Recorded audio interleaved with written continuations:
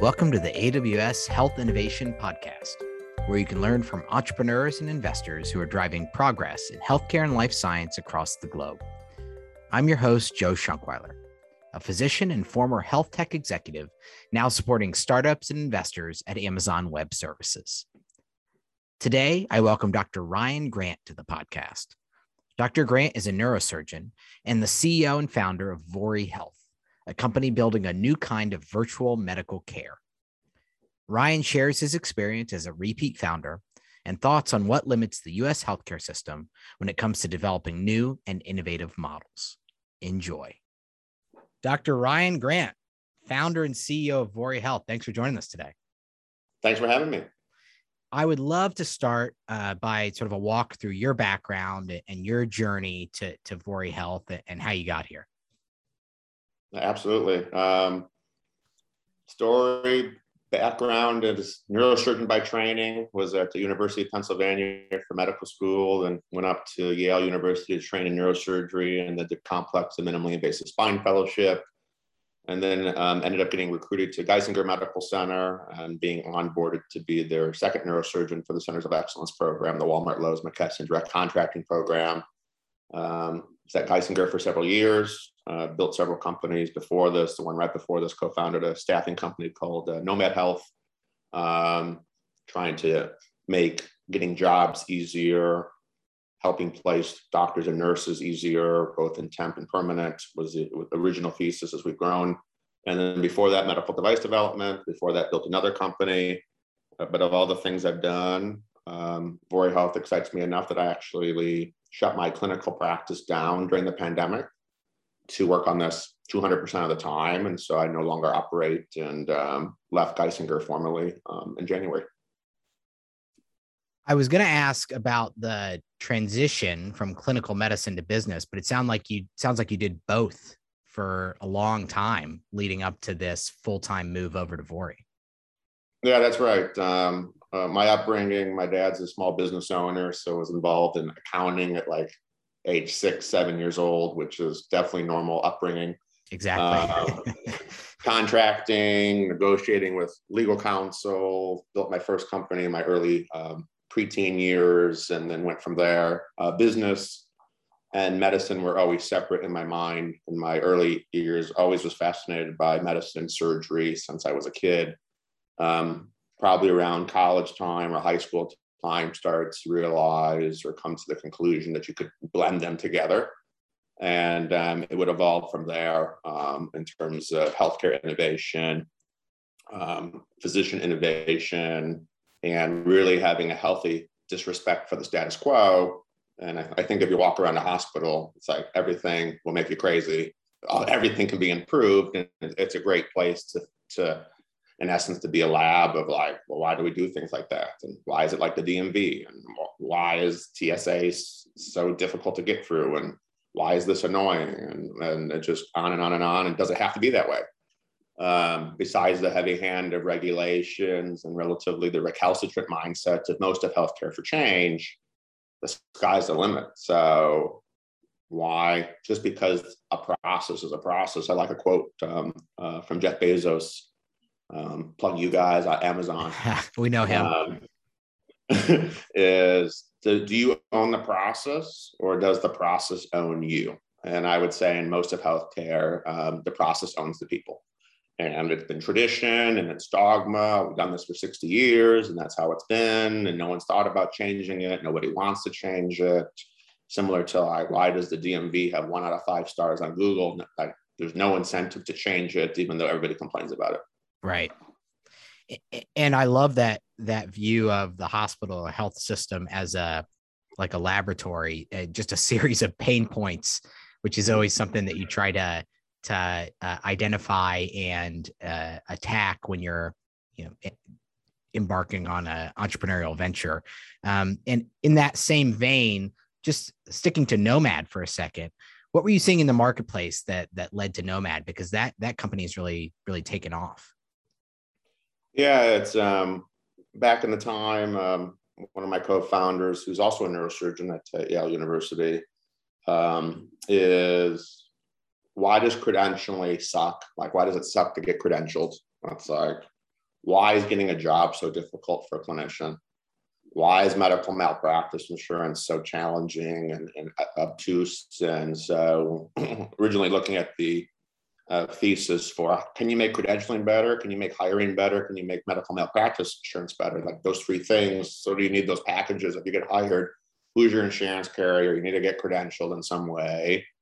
And so that evolved, all right, well, starting the staffing market to make getting hiring easier, which needs credentialing, which needs medical malpractice insurance, et cetera, to just make onboarding better, faster, more convenient, and just remove friction, cut some of the fat out. And so that was started in the temporary staffing market, and that remains where most of it is in terms of hospitals' pain points of looking for ebbs and flows of staffing as they need, mostly for nurses, but also when we first started physicians, and then moving into allied health and other types of folks that health systems need to operate. And it's a two-sided marketplace. You got the health systems or practices who are looking for folks. And then on the opposite side, you have your clinicians who are looking for great opportunities. So it's building out a two-sided marketplace and a healthcare ecosystem that can be annoying and frustrating. And so you need to remove the friction. Anytime you start, I think, a new venture, there's always the uphill inertia to get up. I sometimes think in some of these healthcare ventures that the uphill inertia can be more than you'll find in the consumer journey, just because of sometimes the heavy hand of regulations and just incumbent status quo. Yeah, no, that makes total sense. And is there a single thread that then brings you to founding Vori? I know they're very different businesses, but like, what kind of needs were you seeing for Vori, and what was the muscle memory that you developed from the Nomad journey that led to where you are today? No, it's a great question. If you ask the angel investors from Nomad, it's like been talking about a concept like Vori for many years. Even before Nomad came into existence, it's just been an evolution of thought process. And what we are, for those listening, is medical practice. Best way to think about it would be like a doctor on demand, or now called included health, for specialty care. So we're a full stack medical practice, starting in the musculoskeletal sector, so back, neck, hip, knee, hand, foot. We employ our clinicians. And so we employ physical medicine physicians and sports medicine and physician assistants and nurse practitioners and health coaches and social workers and registered dietitians and physical therapists. And I'm sure I'm forgetting somebody, actually in evidence-based care teams. And what are we trying to solve for by being virtual first? I don't think just as a side tangent, I don't think you can do everything virtually. I think you also need to empower and work with on-the-ground providers, but I also don't think you can do everything on the ground. So several things solving for is building out a platform that can expand beyond musculoskeletal in time. That's just a laser focus. This is like act one, scene one of a Broadway show. Great startups and great sequences. And that working on the front lines as a surgeon is the unnecessary or inappropriate surgical rates and across the planet is not small. And so depends on if you look at the Centers of Excellence data, which is public data from 2019, Harvard Business Review, they reported 50% inappropriate surgical indication. More conservative data is 25%. The range in the literature for joints is 15 to 30%. It's not a US problem, it's a global problem. So not picking on anybody individually. This is a systemic of indications for surgery are just more loose than they need to be. And surgery certainly has its place, and you want best surgeons. And don't get me wrong, I'm a surgeon myself, and it helps a lot of people. We just use it too much. Need to use it responsibly. And we also use imaging too much. Several other things is neurosurgery is a pretty small community. So is orthopedic surgery. As I look at my own training, how much non-operative training did I get in spine? About zero. Right. And so there's a misconception, and you look upon the residencies and these things, is the musculoskeletal surgeon often is the wrong provider to triage. And people don't really think about it. I'm going to see a spine specialist, I'm going to see a hip specialist. You don't think about it. Is it a surgeon or not? The analogy would be if you had chest pain today and I sent you to a cardiothoracic heart surgeon tomorrow. Seems a little bizarre. That is the norm referral pattern for musculoskeletal. And there's some papers, if you end up in the surgeon's office first, that you're 7 times more likely to have surgery. And it's not that we're bad people. It's what we know. I like to say, if you go to the sushi restaurant, you're probably going to get served sushi. Right. It's what we know. And so thinking about my own training and my colleagues' training is you have a surgical lens. We're surgeons. Versus do you have a non-operative lens first and then things are surgical? And subconscious bias is strong, and it's not a small nuance. It's the Mexico versus US judicial system. Are you guilty first or are you innocent first? Flipping that sentence around has very strong implications about actually what happens on the ground. And so really the way to view it is you want the best surgeon's quality, but they really should be further down the pipeline. And so who's the cardiologist corollary is really physical medicine rehabilitation, non-operative sports medicine, physical therapy partly, but they don't have prescribing powers. They can't order appropriate imaging. They can't really talk to people about pros and cons of referring to a surgeon and don't have referring powers like that. And so really need a care team to put all of those things together. And then on the non-operative side, imaging is overused over 80% of the time. And lots of primary care providers don't really love this sector. It's a lot of touch points, not enough time. They're overworked. They got to write the meds. They got to care navigate. They got to order the referral to physical therapy. They got to order the image if it makes sense. They got to review the image with the patient. They got to write the referral to the surgeon. They got to preoperative risk stratify the patient. There's like endless touch points, and they're the care navigator. And so if you want to help empower clinicians on the ground is, can you help the primary care providers' pain points? Can you help the surgeons' pain points? They have pain points too. Can you help patients' pain points? Can you help payers' pain points? And so paying a lot of money for expensive things. And so the way we really like to think about ourselves is we're a people company who happens to also practice medicine. And can we really help people? Obviously, the main is patients and getting them to meet their goals and really empower humanity to live a more powerful life and a better life. But can you also empower all people, which is clinicians on the ground and payers? It's like all of these groups that you work with in an ecosystem, they're just people at the end of the day. Can you make it a win-win-win for everybody is how we try to push the limits to transform care. And is that part of what you see as the differentiation? It's becoming an increasingly crowded field on the musculoskeletal side or behavioral health or any of these, single focus areas. But I don't want to answer for you, but it sounds like both the focus on the appropriate pathway, number one, and number two, becoming a platform that musculoskeletal is a start, but not the finish for what you're trying to do at Vori. Is that accurate? Yeah, I think that's one way to state it, and would add to is medical practice is a big differentiator. Is other folks in the musculoskeletal space tend to be physical therapy only. Mm-hmm. Physical therapy drives value. Physicians drive value. Health coaches drive value. Registered dietitians drive value. And really to think about if 1 + 1 + 1 can equal 100. And it's like an orchestra. Each individual provider group is a musical instrument, right? That has its value, inherent value that drives X, Y, and Z.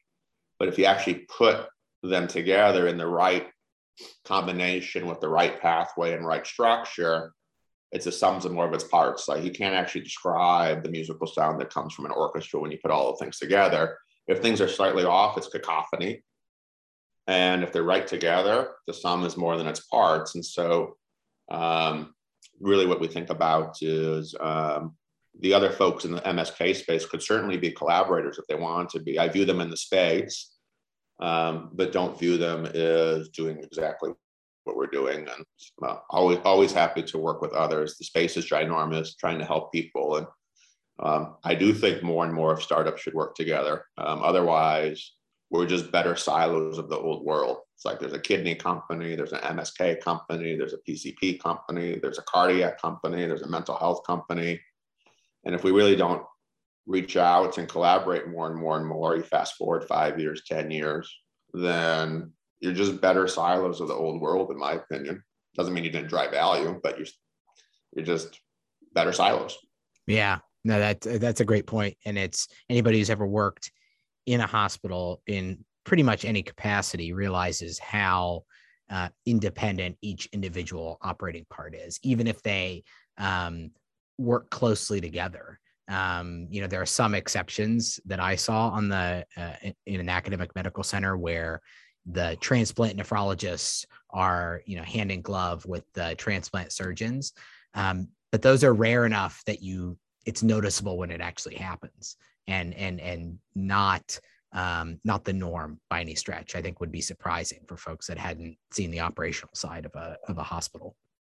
No, it's a great point. The way I think about health systems, this country and other countries, it's a big office building with a bunch of independent companies. And so Department of Neurosurgery, Department of Physical Therapy, Imaging, everybody has its own scheduling system, different P&Ls, different managers.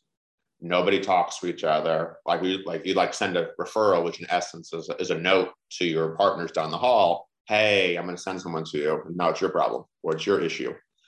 And really the analogy I use with people who haven't really worked in it or thought about how it really works, it's the food court in an airport or the food court in a mall. Everybody's there. Starbucks, McDonald's, the Italian place, the sushi place, they're just share overhead. Nobody's actually working together. They can see each other, but they're not actually working together. And the same thing is usually the case if you audit a multi-specialty group, because the first thing people will say is, oh, we already do this. We got physical therapy, we got physicians. Find me at large the last time a physician and a physical therapist actually talked to each other about a patient, like really talk to each other. Not oh, I share a cubicle next to them, but actually talked, had a conversation. The multi-specialty groups are usually just also referral. It's like, all right, I'm going to send you to my colleague. Oh, you want coffee? Starbucks is right there. Right. And it's really, it's not the same as working together and being a care team. And and I think it's one of the big reasons that traditional medicine has struggled to be able to actually bring powerful new programs, because it's hard to mobilize your silos when you're actually all independent functioning units. And I also think why it's been challenging for people who've tried to only care navigate musculoskeletal.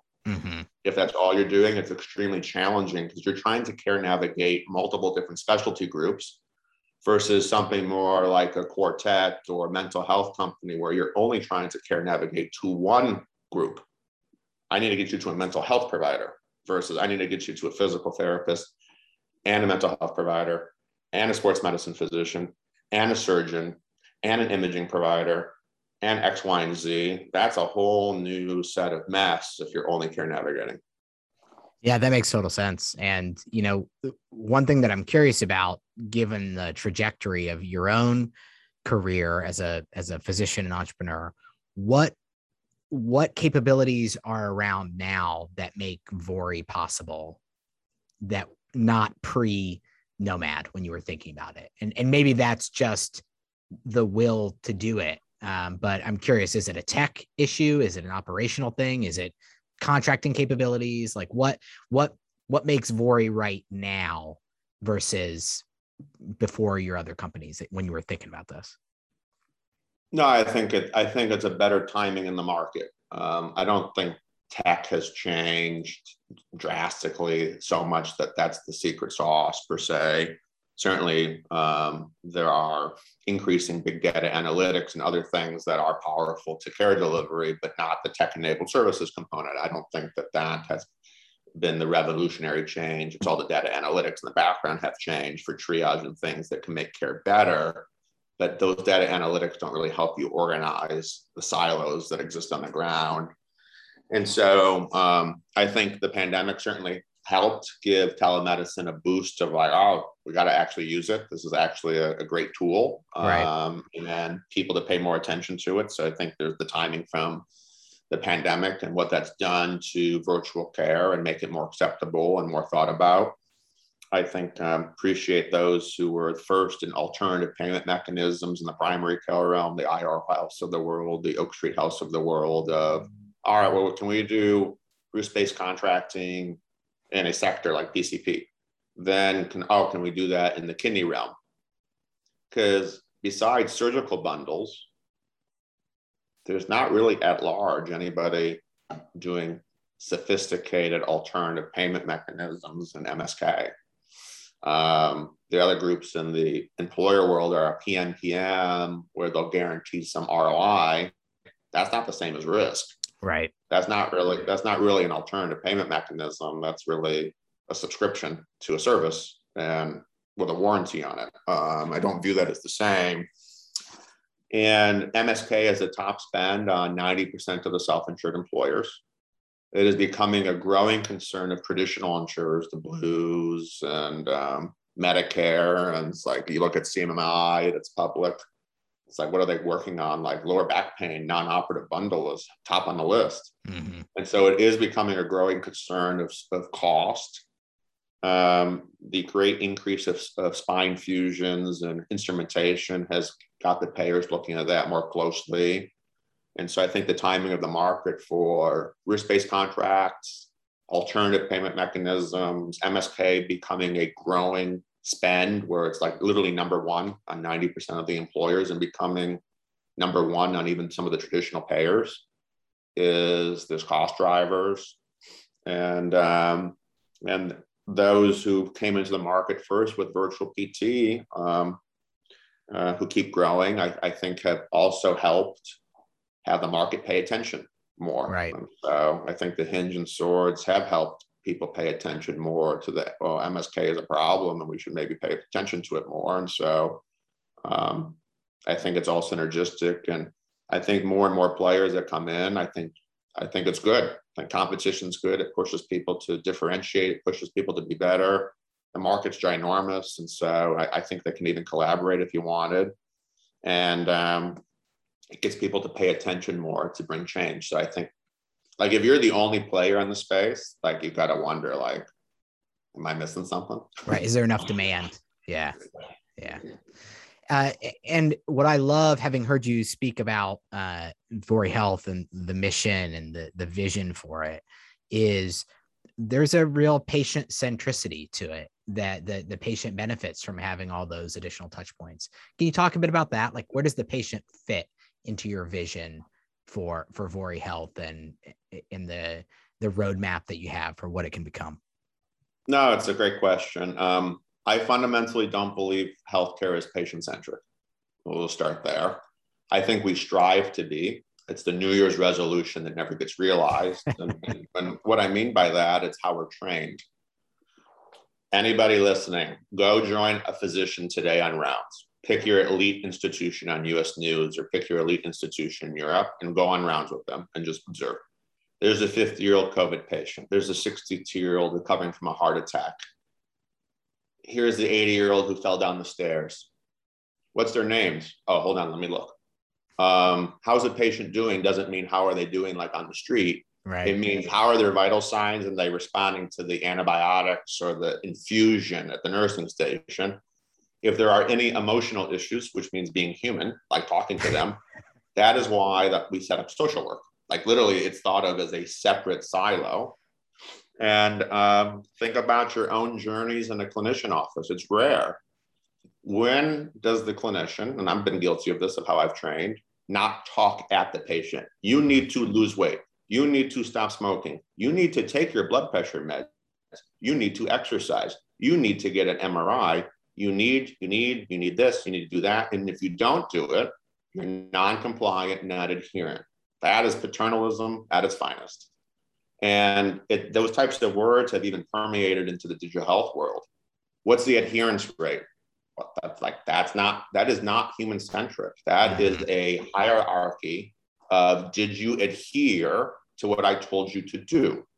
versus what's the participation rate. They're not small nuances, like mindset's very important. And I've done this analogy before of, if you really want to be patient-centric, what's important to Nancy, who comes in with back pain? If you focus a person on their pain, they do worse. What is she missing in her life that's important to her, that this is interfering with? You have to peg it to something. Nancy wants to go bowling. Nancy wants to walk a mile with her kid named Kyle. So the whole care plan's got to be based around walking with Kyle. You follow patient reported outcomes, you follow VAST, visual analog scale, and all of these other utilization metrics. I don't think any patient cares about any of those. Like, that's not important. It's like those are like the oil gauge in the car, and like how much is the battery charge in your car. Yeah, those are all data elements. How many people even know what that means inside their own vehicle? Right. They just want to get somewhere on a journey, and all of this other stuff is meaningless to them. I want to walk with Kyle. That's all that matters to me. And take somebody on an evidence-based journey and really understand what's important to them as a human being. We don't do that in medicine at large. We talk at people. And so I really think that the medical world, I don't think we intended it to be that way, but I think it's physician, or I should say clinician-centric. The clinician is the center of the show, who tells and bestows what they think is best for the patient. And it's still very much like that. It's even how we write notes in the chart. It's just an age with a bunch of diseases. And then why did this person come here today? Doesn't matter what they are, what they're important to them, versus flipping on its head of what's really important to the individual in their journey. Is very powerful. And there's tons of evidence around. Like, if you really want to make a difference in somebody's life, you need to listen to them, and they need to be heard, but truly heard. Not like, oh, they ask questions. Truly heard. Yeah, when you were talking about the persona Nancy, it reminds me of Clay Christensen, the late Harvard Business School professor, once said that people don't need a 3-inch drill bit.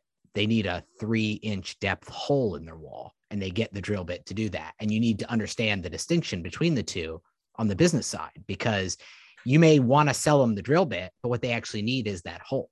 So, and it's a key distinction for any of these business models that you have. So, and I think it's obviously relevant in clinical medicine, and even more so when you're trying to deliver that in a different way than people are used to. So, that's a really interesting framing. Yeah, it's a different way to practice your thinking. It's not small. Like people when they first listen to it, they're like, "Oh, I do that." You're like, "No, we don't."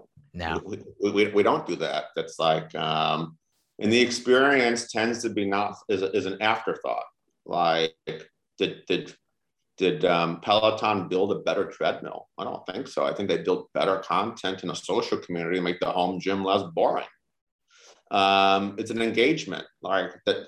They want, like, social network, communicating with folks. What's important with people is it's not a small type of nuance in terms of trying to really understand where somebody is on their journey. And that's very hard for traditional clinicians to do, because we don't get trained that way. And so I don't think any of us are bad people, but I look at my own training, I'm like, paternalism all the way. yeah. And then you reflect on, like, how are we training our residents? The new physicians of the world, paternalism all the way. And do we really understand what the patient's trying to achieve, and what they're trying to get to on their goal, is really very powerful. And I think the other analogy I've mentioned in the past is the college student. Where you focus somebody has a huge impact on how they do and how they actually make through their journey.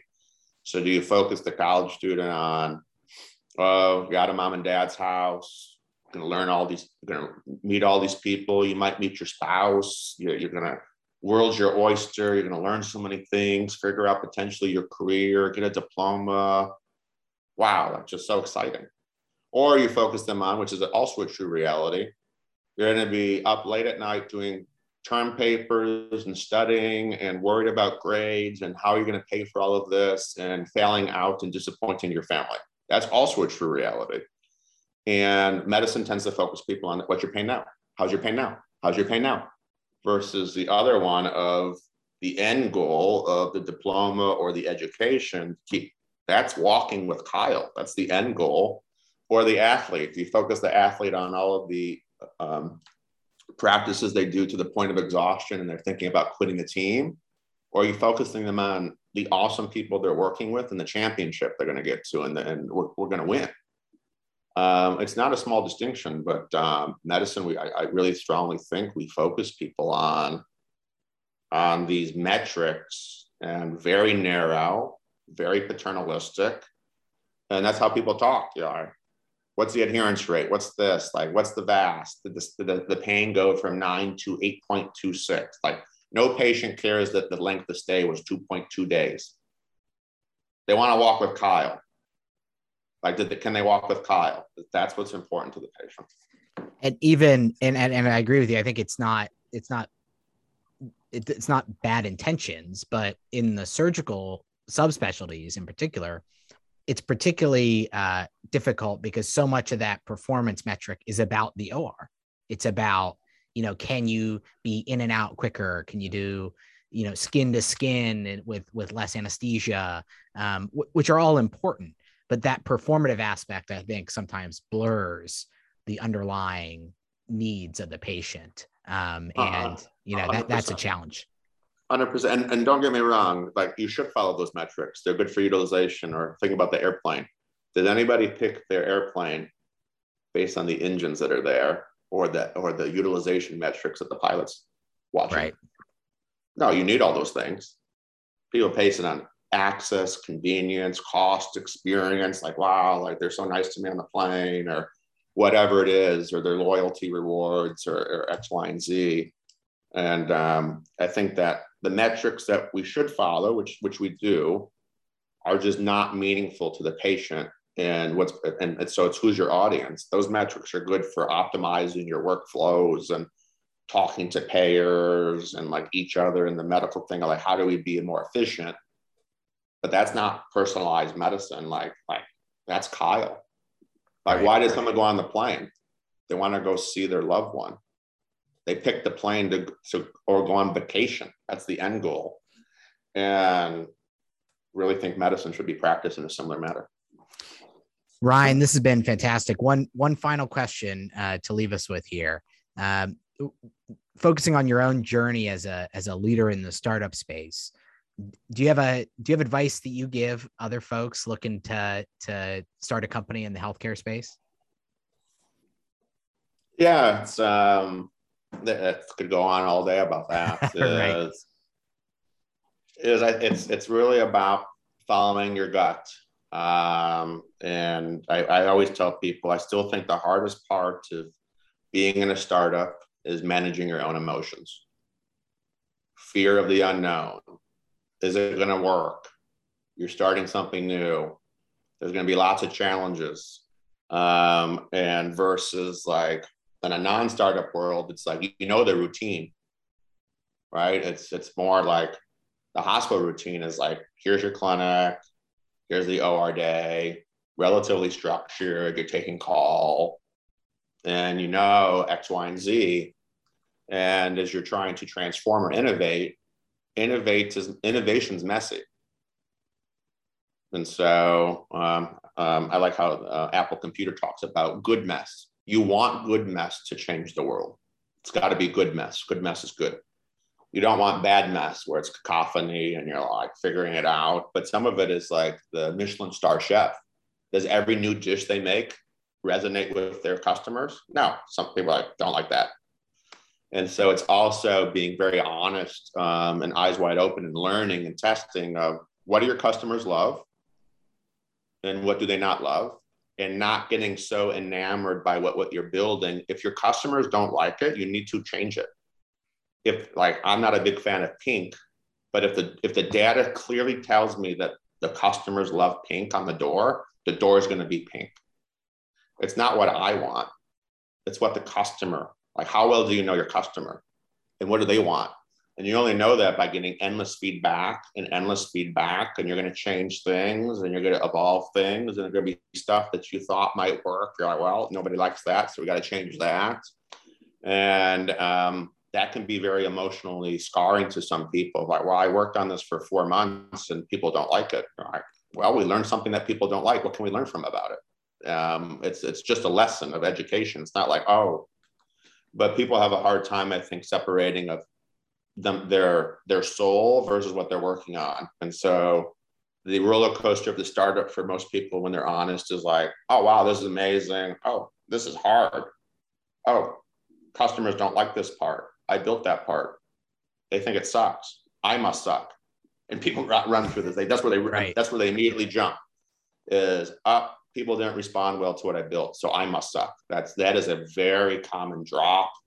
And so I think talking about it and people really thinking about it, because the media really glamorizes the startup world. It's a lot of hard work, and there's a lot of things that are like, it's like college. Like, there are required classes that you have to take that are not fun. Setting up all the legal infrastructure to serve medicine for 50 states is not an enjoyable process, right?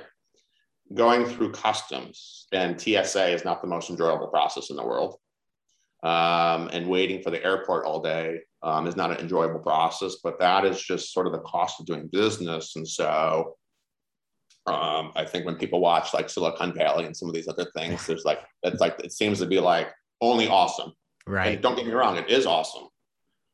But there are parts that you have to do that just require a business to operate that are no one who wants to do their taxes all day. Well, maybe I guess accountants like that, but like, who wants to do their taxes all day long? Like, for most people, that's not enjoyable. Right. But there are things that you just have to do to make the business viable, and that's part of the job. Dr. Ryan Grant, founder and CEO of Vori Health, thanks for joining us today. Thanks so much. If you enjoyed the show, please leave us a review and rating. It helps others find us. To learn more about how AWS supports startups, please go to aws.amazon.com/startups.